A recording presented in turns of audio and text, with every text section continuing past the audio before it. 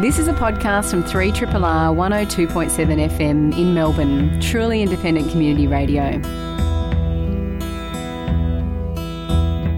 Australian Dance Theatre are a company based in Adelaide and celebrating their 50th anniversary this year.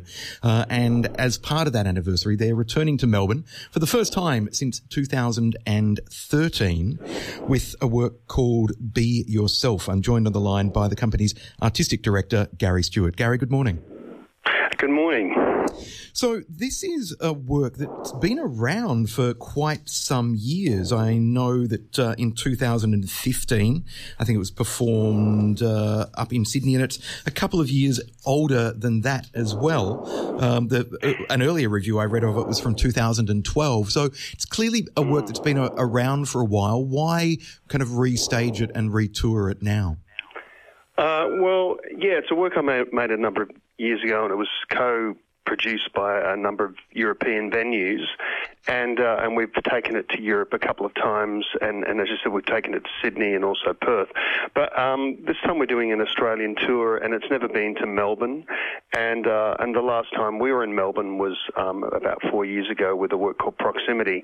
It's the work is still very current for us because it's still in our repertoire, and it's sort of still in demand. So, and certainly the themes of the work are still very current, and the tone and texture of the work is very sort of current and contemporary. So, and also just recently in this rehearsal period, I've just developed a couple more of the scenes. So, I sort of like to keep the work alive by continuing to evolve it, and I think I find that a really satisfying process. So the project doesn't just become, inert, but it actually is really dynamic and makes sense for the performers that are doing it now. Now, one of the challenges for a work like this is that given that you've created it with an electronic score and also video projection elements involved as well, is there the risk that those musical elements, those electronic and video elements may start to feel dated after a time? Do you get to remake those in the same way that you might revisit and re-explore the choreography? No, I don't think the sound is dated at all. I mean, it's only a few years old. It's not like it's from the 80s. So, it's sort of the kind of risk of it being dated within this time frame isn't sort of really there. But the score is, I mean, some of it is quite cartoonic, so it's almost like a Foley score, and because the work expresses the idea that the self is the body, and so it's the sort of exploration of the biomechanics of the body and how we express selfhood through the body. So this kind of, it starts off in this sort of almost cartoonic place with all these with the sound score that kind of equates really directly to their movements. But then later on, it sort of shifts and becomes more ambient and suggestive, and other scenes that are sort of a bit more driven by rhythm. But it's quite an expansive score, sort of within the kind of sort of electronic palette, made by Brendan Wheaty, who I've been collaborating for over the last 7 years. But the set design was done by Dilys Capidio and Renfro, which is a New York-based architectural firm. They're actually an extraordinary architectural firm making massive projects all around the world. The Museum of Modern Art, Chicago, the Broad Museum in Los Angeles, which is quite new. But they are also artists.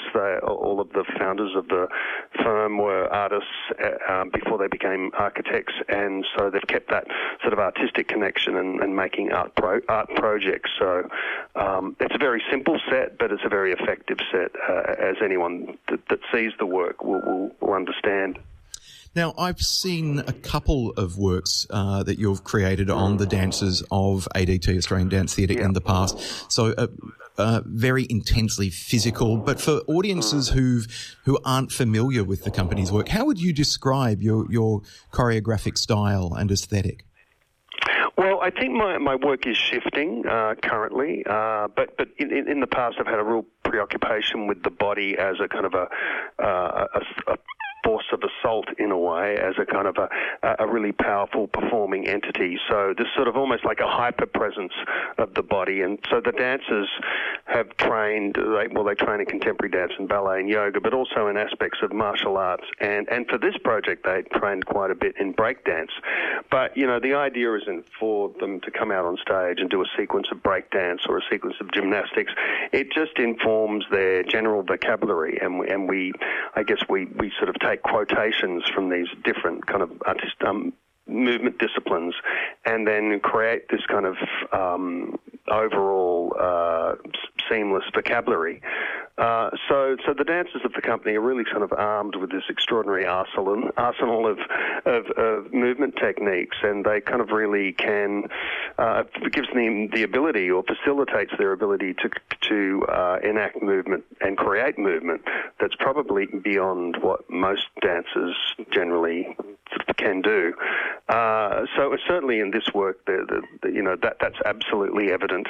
And as I was saying, they were training fairly intensively in breaking, in breakdance, and also gymnastics throughout this project. But it's not an exercise in gymnastics and breakdance. It's more, it just gives them more choices and opportunities to move in sort of really different ways. As well as those physical elements that have informed the work, I understand you've also then, as part of the development of Be Yourself, encouraged the dancers to take part in the study of philosophy, to even look at cadavers at the Flinders Medical Centre in Adelaide, to give them a greater awareness of not just the physical aspects of the body and what is left of the body after death, but to think about the metaphysical aspects of the body, how our thoughts impact on our movement, how breath impacts on our emotion, and so forth. Yeah, well, actually, the genesis of this project came out of meditation sessions that we were having with the company. We've been involved in mindfulness meditation and Buddhist meditation probably for about the last 8 or 9 years, and so we do that on a sort of reasonably regular basis. We had at the time we were doing these sessions once a week with a Buddhist monk, and a lot of those the sort of analytical aspects of those meditation sessions were about looking at what is the I and what is the self, and deconstructing that, and which is sort of the central sort of task, I guess, of Buddhist meditation. And so this sort of idea, this question of, what actually is the self, what actually is the I, when we kind of look at it sort of more forensically, it sort of falls apart in some ways. It's not the sort of absolute sort of continuous sort of narrative that we seem to think it is. That sort of it is a bit more sort of fluid and pliable than that, and sort of multidimensional. So that's where, it was because of those sessions that I started thinking about this work. And so the work starts off with the proposition, well, are we the body? And there's an actress on stage who's sort of reciting the most extraordinary physiological jargon to describe what the dancers are doing. And it's sort of this amazing kind of incredibly dense language compared to the relative simplicity of the actions of the dancers. That's really extraordinary. It sort of speaks to the phenomenal complexity of the human body. So the work does start off with this proposition, are we the body, and then later on moves into sort of a more psychological and emotional sort of place. We went out to Flinders Medical Centre because I was also kind of having conversations with a professor of physiology, Professor Ian Gibbons, who was the head of the physiology department at Flinders Medical Centre at the time, and so we spent a day with cadavers in the laboratory. They're actually preserved cadavers, so they're not sort of fresh corpses. They're preserved cadavers that have been donated to science, and the medical students also work with them, and they sort of last several years. So it was sort of looking at sort of pulling out organs and sort of looking at the sort of internal spaces of the body, and and that was kind of really interesting and really valuable. And yes, we were also sort of looking at different, the physiology, sort of reading and talking about the physiology of the body. We had our physiotherapists come in and help write some of the text, as well as Professor Ian Gibbons, and also looking at different philosophical texts about sort of the notion of the self as well. We're talking with Gary Stewart, the Artistic Director of Australian Dance Theatre, whose work Be Yourself is coming to Melbourne next week, running from Wednesday the 2nd till Saturday the 5th of August at the Sumner in the South Bank Theatre at 140 South Bank Boulevard in South Bank. And then after Be Yourself performs in Melbourne, it goes off on a national tour dubbed Be Yourself Redux. I understand you're kind of reducing, the company slightly in terms of the number of dancers or the duration of the work in order to make it more tourable? No, we're actually it's not the it's not the number of dancers. It's actually the set. Okay. The set is sort of fairly substantial, and in order to create greater flexibility with the work, and so it can tour to a number of really diverse venues and smaller venues. We've eliminated the set in order to do that. So we've kind of worked very hard to create kind of a really seamless work that's still really powerful and still says a lot but without the set design. But at the cornerstone of the work is the performance. Is the performance of the dancers. So Melbourne itself gets to see the full version, and then the honed down version goes on tour, including a tour starting up in Townsville, which I'm pretty sure one of your ex-dancers, Kyle Page, is now working up in Townsville. So a chance to catch up with him and the crew at Dance North. Yeah, that's right. Both Kyle and also Amber are up there, and they were ex-dancers of ours, and now they're running Dance North and doing an incredible job. Just really absolutely extraordinary work, and have really reinvigorated that company in a really great way. So yeah, that'll be exciting to be up there and kind of have a bit of a reunion. This is a podcast from 3RRR 102.7 FM in Melbourne, truly independent community radio. We're going to talk visual art now. I'm joined in the studio by Fiona Sweet, who's the Festival and Creative Director of the Ballarat International Photo Biennale. Fiona, lovely to have you in. Thank you very much for having me, Richard. Why have a biennale celebrating photographic art, and why have it in Ballarat? Oh, that's a good question. The Biennale's been around since 2005, originally in Daylesford and then in Ballarat. So I did inherit the Biennale and the town Ballarat, but now that I've been there for 14 months now, I understand why it's so important both for the town and for the audiences. The town is small, it's walkable, there's beautiful buildings where we can house the exhibitions, and it's only an hour and 15 minutes from Melbourne. So it's a wonderful satellite town for audiences to come up and see a very specialised international collection of photography artists. Now, this is your first program as the creative director of the festival.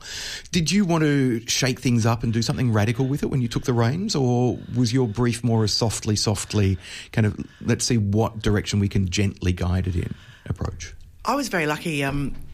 The board gave me an open book, and I was allowed to do pretty much what I liked. When I was applying for the job, I had to put across a table of ideas of what I was going to do. I'd been to the last two Biennales, and although I enjoyed them very much, I knew that I wanted to take the idea of photography and bring it more into contemporary practice and look at more about how photography and photomedia artists were working around the world. So yes, I was given an open brief to answer the question, and I've, as you can see with the program, I've really changed the type of works that we're presenting. Changed it how?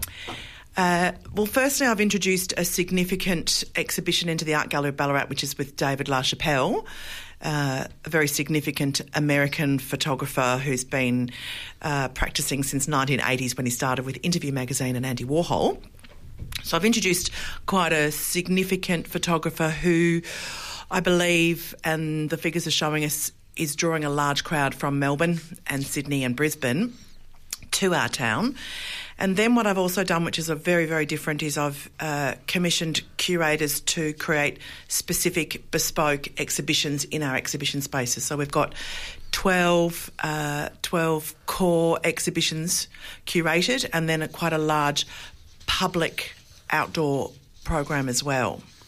Now, for example, some of the outdoor works, there's going to be projections of photos from the 150 years of the Ballarat Courier, for example, projected outside on the streets of the city. So literally bringing the history of the city to life through the art of projection, which every winter festival now seems to want to have that kind of projected light art aspect. But the flip side of that is then also kind of acknowledging not just 150 years of the local newspaper, for example, but acknowledging some 75,000 years of the Indigenous history of Australia through part of the core program, a series of works, 17 Indigenous photographers in total, in a work called Tell. Tell us more about that. That's a program that I'm very excited about. It's curated by Jessica Clark, who's a Palawa woman herself, and she has selected 17 Indigenous photographers and photomedia artists to discuss the theme of identity. And I suppose it's an exhibition of new commissions and recent works that deploy photographic technologies in varying ways to talk about their self and actually, as the title says, tell their own story. So that's a really interesting exhibition, and it's housed in the Mining Exchange, which is a very classic gold mining architectural building. So it's quite a nice clash of ideas there as well. Now, a couple of years ago on this particular program, I had one of the representatives of the group known as Disturb on the show, talking about their large-scale poster art, which they pasted up around Melbourne, and the workshops they were doing as well. Disturb are photojournalists and presenting photojournalism in a very accessible way. We're used to seeing photojournalism as reportage in magazines or newspapers, for example.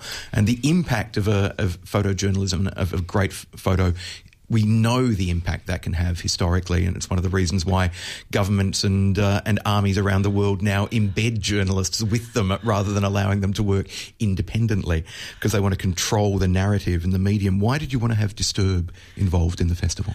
I first saw Disturb in Malaysia, I think, last year or the year before, and met some of the team that were there for the photographic exhibition there called Obscura, and we had lots of chats. And once I Googled and found out more about what they did and their mission, I was incredibly excited that it was a global group of photojournalists who understood that the changes, as you've already discussed, from being in a publication to creating your own story is so prevalent now worldwide. So I wanted to bring a team of hashtag Disturb to Ballarat. And what's really interesting about their program is, firstly, they tell stories in your town, so in the city of Ballarat, they're telling stories that are not of Ballarat.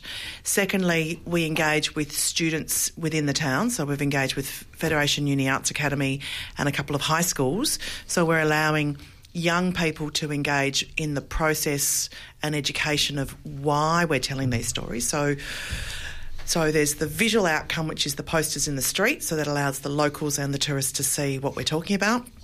But also there's a beautiful beginning to the paste up, which is an education program, lecture series, and then a handful of the students will be invited to actually actively paste them up. And we as a town get to choose the theme that we want, which is interesting as well.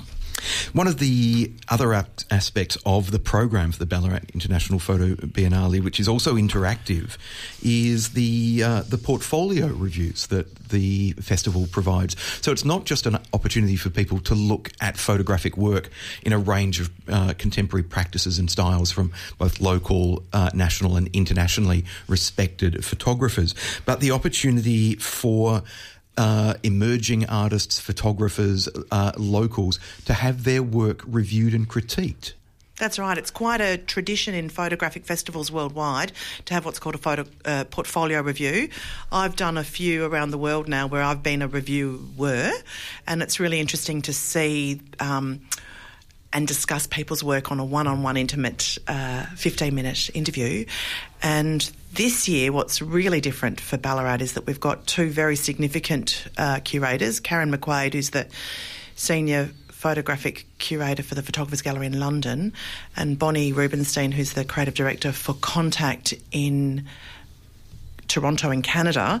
They're coming out to do folio reviews, and what's really interesting for them is that they're going to look at not just emerging photographers, but hopefully some significant photographic artists will come along to those reviews so that they can show their work. So there's a little bit of, with the folio reviews, there is a little bit of the learning and the sharing, but there's also an opportunity for the artists to actually put their work in front of significant curators who can perhaps change their career paths. Which, in an age in which photography has become almost trivialised in a way, because anybody can now take a photo in an instant with a phone and upload it and have it seen by hundreds or thousands of friends on Instagram, Facebook, Twitter, etc. It reinforces that the art of photography is still a specialised one that requires training and development. Anybody can have a good eye, but to hone that eye and to learn the skills around framing and presentation and representation are still valuable, and photography is still an art, even though, as I said, kind of millions of photos are taken by billions of people every day. I think what's really interesting in photographic practice worldwide now is that the distinction between being a photographer and being an artist is shrinking. So many artists who might be painters or sculptors will actually use the photographic medium in some way, whether it be video art or collage. So I think now is a really exciting time for me to take over this festival, this Biennale, because I can include quite a significant number of international artists who perhaps in the past would not have fitted into a photographic festival because they are not traditional photographers. They are artists who use that practice, and I suppose that's where I'm pushing the Biennale far more into that realm. One of the works as part of the core program that you yourself have curated, referencing contemporary photography, is the exhibition Self/Selfie. Selfies are now ubiquitous. Why celebrate them in the Biennale? I think it's really important to examine why and how selfies are working within our society. And I think that some people are saying that's a narcissistic obsession with young people. There's a real kind of young people divide there with selfies. But I think that really what I'm trying to do with this exhibition is to discuss this cultural phenomenon and have a dialogue about why people are doing it, what the importance of it is. I mean, at the moment, there's 1,000 selfies being uploaded every day, every 10 seconds on Instagram. Good God. So it's not really an answer, self-selfie, it's more of a question. But that exhibition will also focus on significant photographers who have historically taken photos of themselves as well. And we've also got a cute little vintage photo booth in the exhibition so people can interact with the selfie booth and put their own selfies into the show.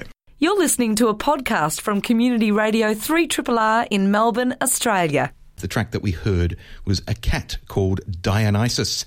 One of the last times I played that album on this show, I was joined in the studio by Jonathan Holloway, the artistic director of Melbourne Festival, who coincidentally joins us again in the studio now. Jonathan, the last time I played a track from this album, I had no idea that you had programmed the magnetic fields in your festival. Were you slightly startled that I played that? Well, I was kind of grinning like a cat. That was why I was sat here going, what's the chance of that? Except it's such a sensational piece of work. But no, yes, I was very pleased about that.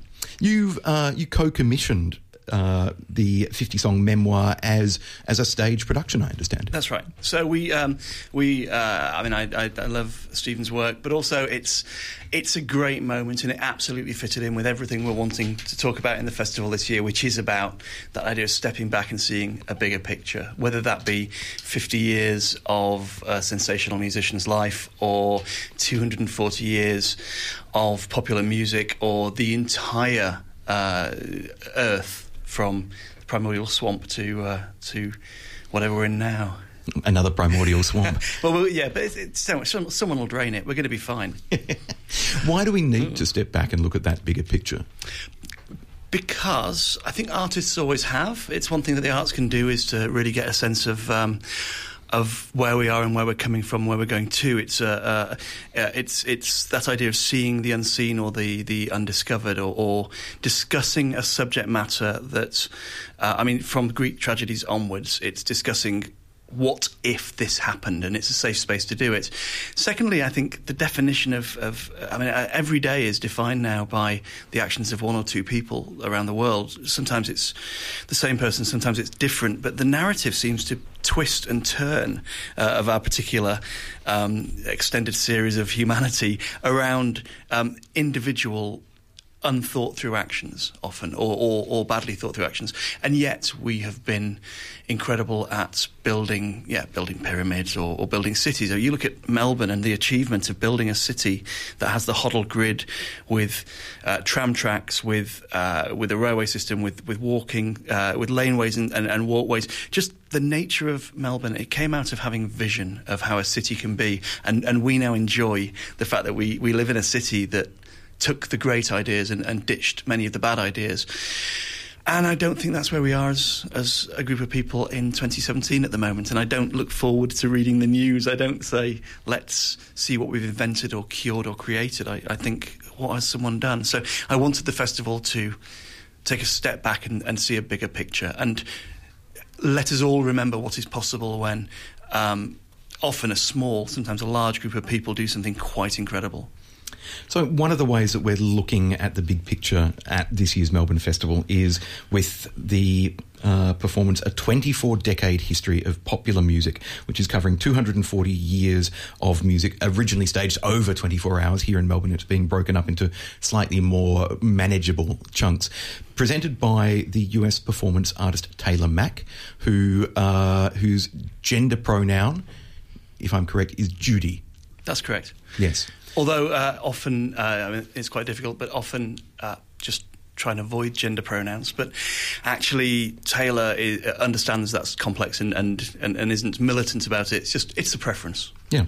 So what was it about Judy's work that you wanted to present in the festival?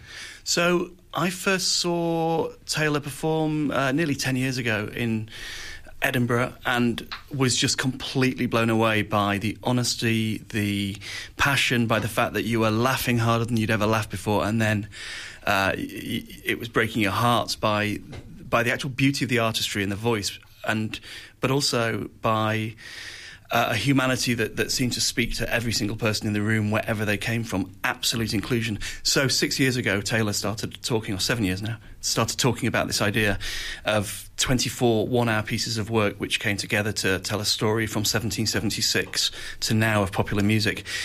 And I said, absolutely, and I'm in, and whatever I can ever do to help. And when it's there, count me in, and we'll be a co-commissioner. So this work, I've actually only seen, I've seen 9 hours of it in total, but I've seen 2 3-hour blocks in different forms, and then I saw one of the 3-hour blocks just before the festival last year in its full, beautiful St Anne's Warehouse. Dozens and dozens of performers on stage, form, and it is just as beautiful and fabulous as anything I've ever seen. And I think it says something about who we are, where we're coming from. It's absolutely about inclusion at every single level.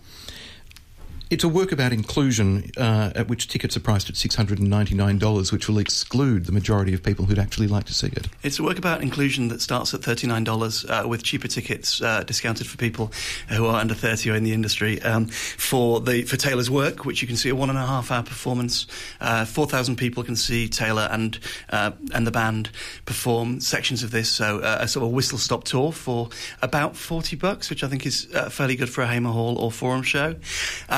Yes, if you then want to see the full 24-hour marathon, of which there are 850 seats, the very top ticket price is $699. It is 150 performers and 50 crew members working for 2 weeks just on this one piece of work, and nobody is doing it for nothing. We pay absolutely everybody involved. And Actually, the maths are really interesting. Once you start saying 200 people, 33 of them flying from New York, doing something which will tell a story that's incredible, you get to the point where actually the level of subsidy that goes on top of that, for me, is absolutely worth it. The level of investment is worth it. So when you break it down to $30 an hour for theatre, I wonder how much... you've seen 100 shows this year. So when it comes to the time elements, you know that people who are crazy about these things will invest 100 hours into theatre over a short period of time. And also, when you just work out the economics of it, there was no other way to do it except that top ticket price. But for me, the 100 and something people who are from the community, who are performing, who are involved, who are part of that whole thing, that's where the inclusion is, as well as for the audience. As well as the 24-decade history of popular music at the festival. As Jonathan has mentioned, Taylor Mac is also doing two other works, the inauguration and the wrap. So opportunities to see elements of the work. It is sure to be extraordinary. Something else that I already know is extraordinary that you have programmed is Michelle Heaven's work In Plan, which I was lucky enough to catch at the Castlemaine State Festival a couple of years ago. I wrote a review about it saying, I can tell you nothing about this show, but do not miss it if it is ever staged again. Were you one of the people who saw it in Castlemaine? So that's why I programmed it. Yeah. I programmed the damn thing because I can't say they won't show me a video. They won't tell me anything about it. Every time, I mean, I can. I've got no option but to put this work on. It's the ultimate hostage situation for a festival director. I want to see it because the 5 people I know who did see it, of which you're one, have told me it was transformational and wonderful. Plus, it is a perfect festival piece. It's for a smaller audience. It does something that none of us can talk about, which is amazing, and it's the perfect place, to put work like that. Yeah. You've had previous work in the festival which we essentially couldn't talk about. A work by the Gorilla Museum, Funeral, which, again, I was lucky enough to be involved with in its very first iteration several years ago at Melbourne Fringe. You've invited the Boon Companions back to create a new work this year, which is on a somewhat larger scale. It is, in terms of the audience size. So 140 people see it now instead of however many saw it before, which we're not meant to talk about. But I just loved the way that they approach theatre and storytelling and audiences. This was a work that we're working with Theatre Works on, and one of the very first things that John Sheedy said to me when he was appointed at Theatre Works was, shall we do this? And I immediately said yes, because I think the way that they approach again, humanity, the telling stories of real people. There's an inclusivity about it that is fabulous, and there's a quirkiness. But I want them to travel the world with this work. I want the rest of the world. I want them to become one of those companies that Melbourne is known for. Adelaide is known for the company Gravity and Other Myths, who are one of the world-class circus acts around. I've seen their last 2 shows, A Simple Space and the show before that, which was just called Gravity and Other Myths, which was on at Melbourne Fringe many years ago now. The new work Backbone is something that was, co-commissioned by the Australian Festivals Alliance? That's right. Major Festivals Initiative, which is the 7 international festivals in the 7 capital cities, or 7 of the 8 capital cities. And it's a real coming-of-age work. It's that moment when a company who have incredible talent, great ambition, skill set to just blow you away, but also a vision and idea, have the idea that is significant of scale. And so the 7 festivals got together. We using government money, commissioned the work. This will be the second or third outing in Australia, but it is beautiful. It really is seeing artists again. It's seeing what happens when you allow artists to really fly, when you invest in them, when you give them space and time. And there's something actually within the whole programme about supporting ambition, and that ambition can come from anywhere. Ambition doesn't need to come from a German composer quite a long time ago. It can come from the circus community. It can come from the LGBTIQ plus community. It can come from the music community or the theatre community. And recognising that when it happens and supporting it with that same level of absolute passion, I think is the point of a festival. Now, there's an enormous variety of work in the program for Melbourne Festival this year. It's a very, very strong program, and I'm bloody delighted to know that I will have the opportunity to see at least some of it. How do you go about shaping a festival? Because I'm sure every year there are shows you pursue that fall over at the last minute and you have to find something else to fill the gap, or just go, right, we'll have them next year instead, and you just don't tell the media that there's a gaping hole that you're still grieving over. When you put a program like this together, what are you looking to do with it? Are you looking to impress? Are you looking to provide people with an experience they will talk about in 20 years' time? Or are you consciously thinking of yourself and your career and programming works that you know when you apply for your next festival director's job in 3 or 4 years' time, that people will go, oh, Holloway, he's the person who achieved the Giants in Perth and Taylor Mack in Melbourne. Yeah, let's get him. Oh, there are way easier ways of achieving your next job than doing any of those things. So it's not that. If it's that, I'm a bad investor. I mean, really, in terms of time, energy, commitment, and risk. Actually, virtually every unemployed festival director in the world got one of those wrong. So no, that's not a very good way to have even if this is a career. But no, I start with wanting to do things that are amazing, and my main driver is never be disappointing. And I know a lot of the audience, and I talk to people. I'm in foyers. I meet people. I like the people who come and see the work as much as I like the people who make the work. I don't believe I'm here for the artists. I do believe that I'm here primarily for the audiences, because that's the festival faces in two directions. And so I start with what will excite people like you, what will excite people like the people who are listening, what will excite and surprise people. I then do want occasional works which people will say, we have just got to be in Melbourne at that time. I also like it when we get to be heroes as people who see a lot of art, or people who believe in the arts. I like it when we get to say, we were there when this thing happened. That shouldn't only be people who went to the Grand Prix or to Wimbledon or to the AFL Grand Final. Water coolers should be alive with conversations about art. And then I think it has to be transformational and make a difference. It has to do something for society.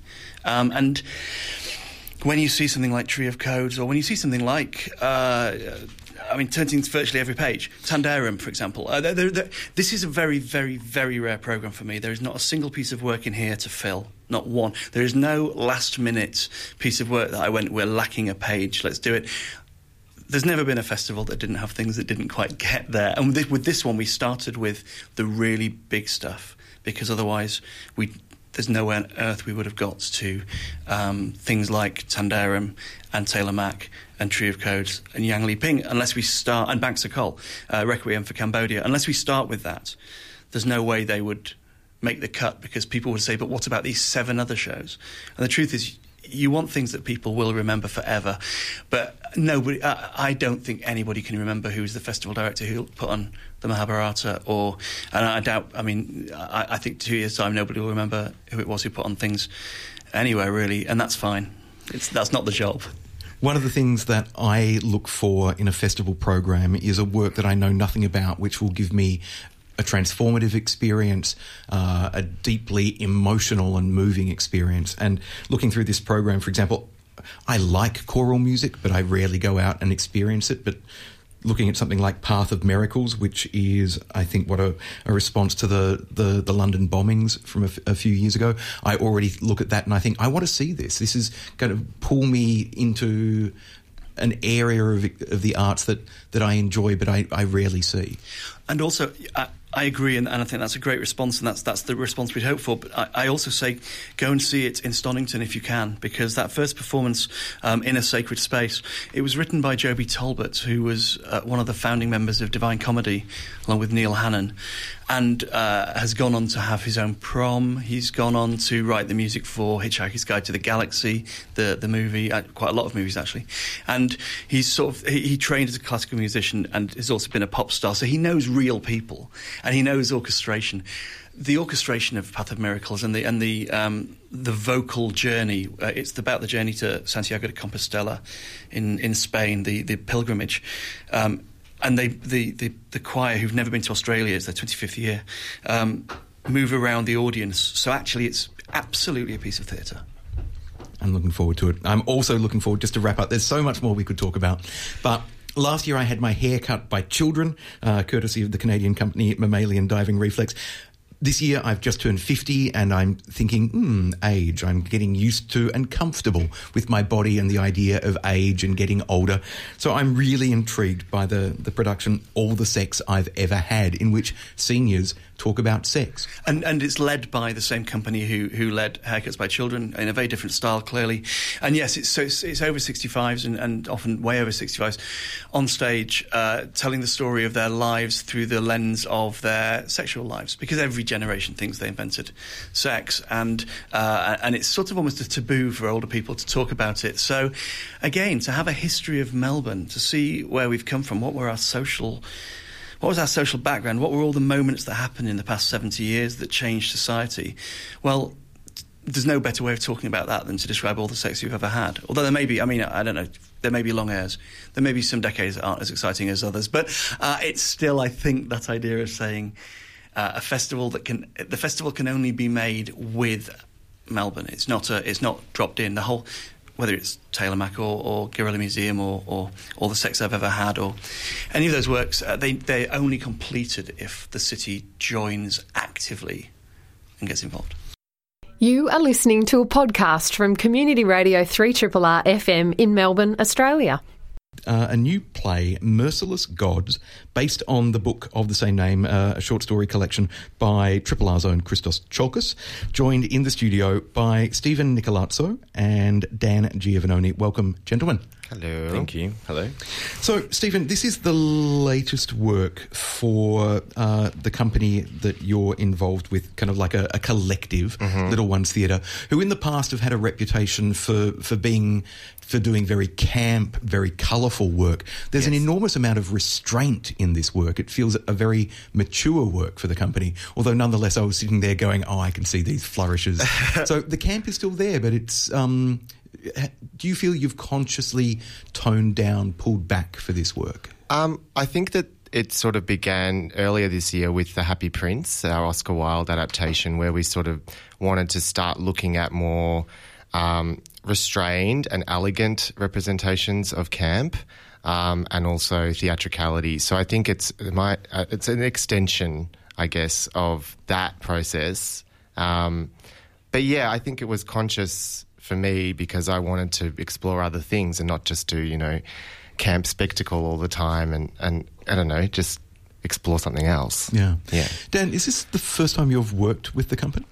I wrote a play many years ago that Stephen directed, maybe 8 years ago. We've known each other for about 12 years. Yeah.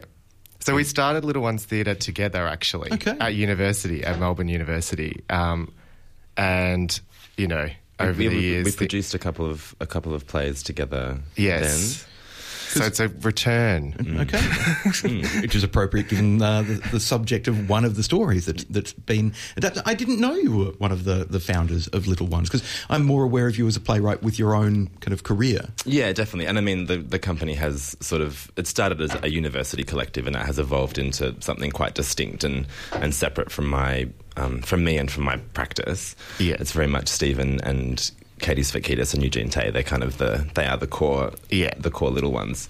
But this was having personal relationships with those three artists, and having worked with Stephen before, it really did feel like a great place to start. A new adaptation, a new work. Yeah. Now, adapting short stories by Christos Tsiolkas, who is certainly my favourite Australian novelist and someone I've known for years. And I know him as he's written novels, short stories, screenplays. He's written for the theatre in the past. But is this the first time that his work has been adapted for the stage? This is certainly the first time this collection of stories has been adapted for the stage. And I think it is the first adaptation of his work for the stage, yeah. I think it is. And I think that's been really exciting for him to come in and watch that process over the last 3 years too. Because I don't think he had ever imagined that so many vignettes would actually work as a theatre piece. And so, Yeah, I think he's really excited by the fact that it's the first stage adaptation too. So how did the process of adaptation come about? Did you approach Christos and then think, now he's given us our blessing, I need to find a writer and bring Dan on board? Yeah, so the way that it kind of went was I was listening to Triple R, and he was talking to Christos was doing an interview about the book, and he was talking about Jean Genet and this particular story called Petals, which is in the production. And my partner turned to me and said, you should really work with him.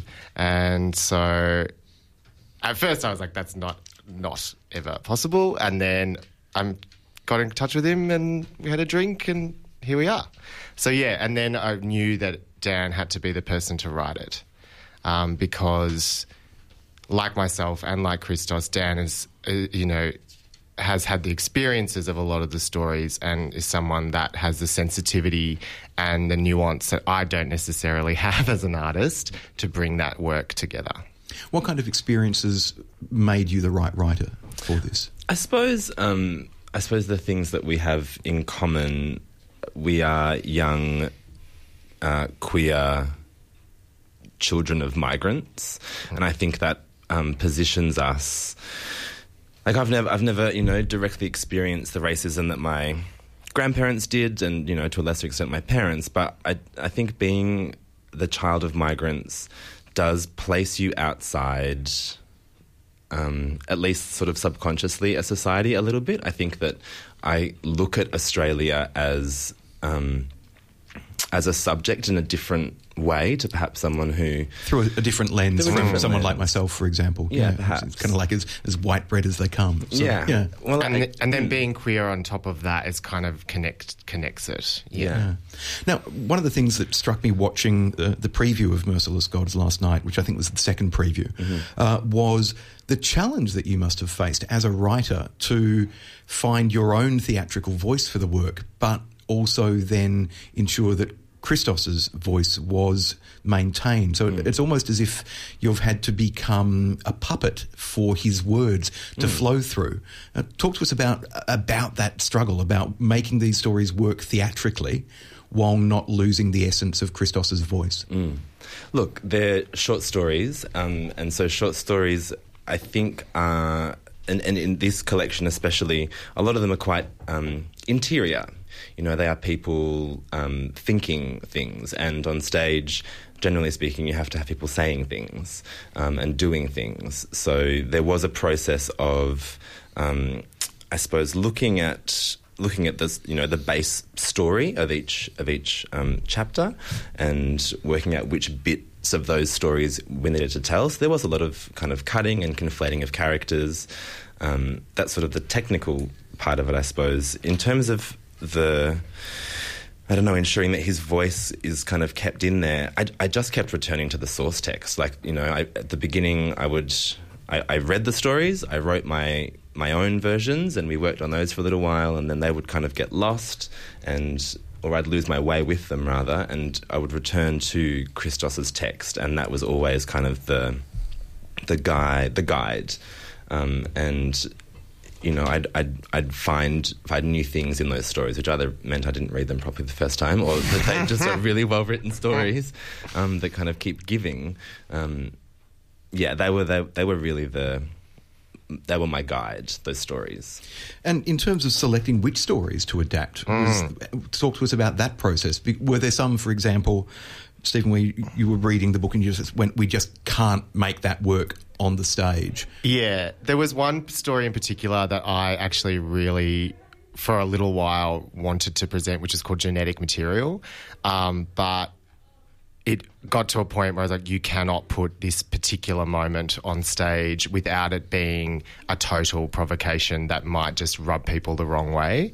So there were a lot of questions when we were looking at the stories as to which were too far and like unstageable, and which ones we could actually kind of present without any kind of... Because there's so many sort of horrific moments in the stories, we wanted to present them in a sophisticated way and not do things that were sort of that might be perceived as shock tactics. I think also there was something about kind of balancing flavours too. Like I think the 8 stories that we've chosen to adapt are quite different, and they kind of look at different parts of society and different. They're told from the perspective of different characters. We didn't want to hear from the same people. It was interesting, for example, going into it, wondering how you had approached it, whether you would be interweaving stories, for example, or whether you would be keeping them as discrete vignettes. It was also fascinating knowing...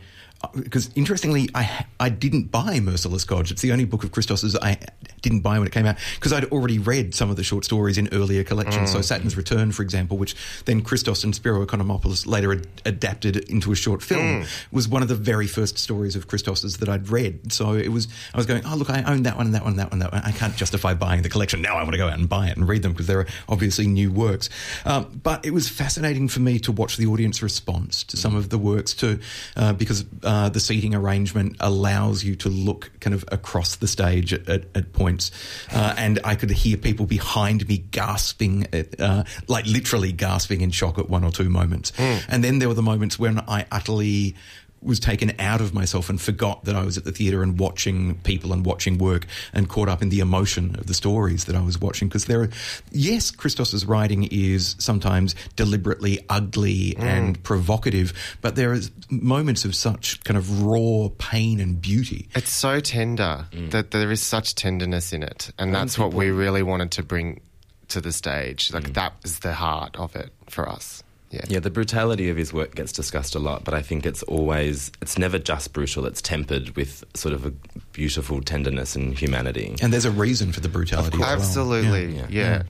So, without wanting to give too much away about the work, there's a couple of sequences that resonated with me beautifully. There's one with a grieving mother, for example.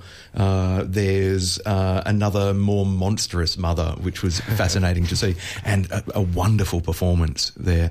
Saturn's Return is adapted, so people who already know that will see that. And there's particularly in the second half, the two stories which kind of bookend the second half of the show after the interval. There's a tenderness and a pain that was beautifully articulated in both of those stories. So, working with the actors to find the right dramatic note, tell us about that.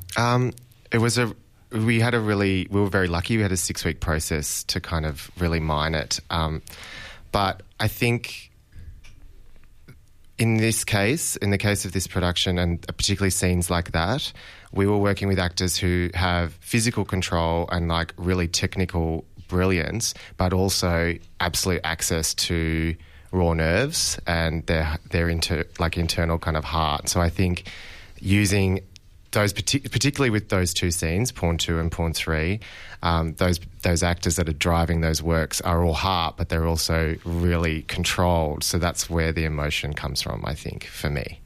This has been a podcast from 3RRR 102.7 FM in Melbourne. Truly independent community radio. Want to hear more? Check out our website at rrr.org.au.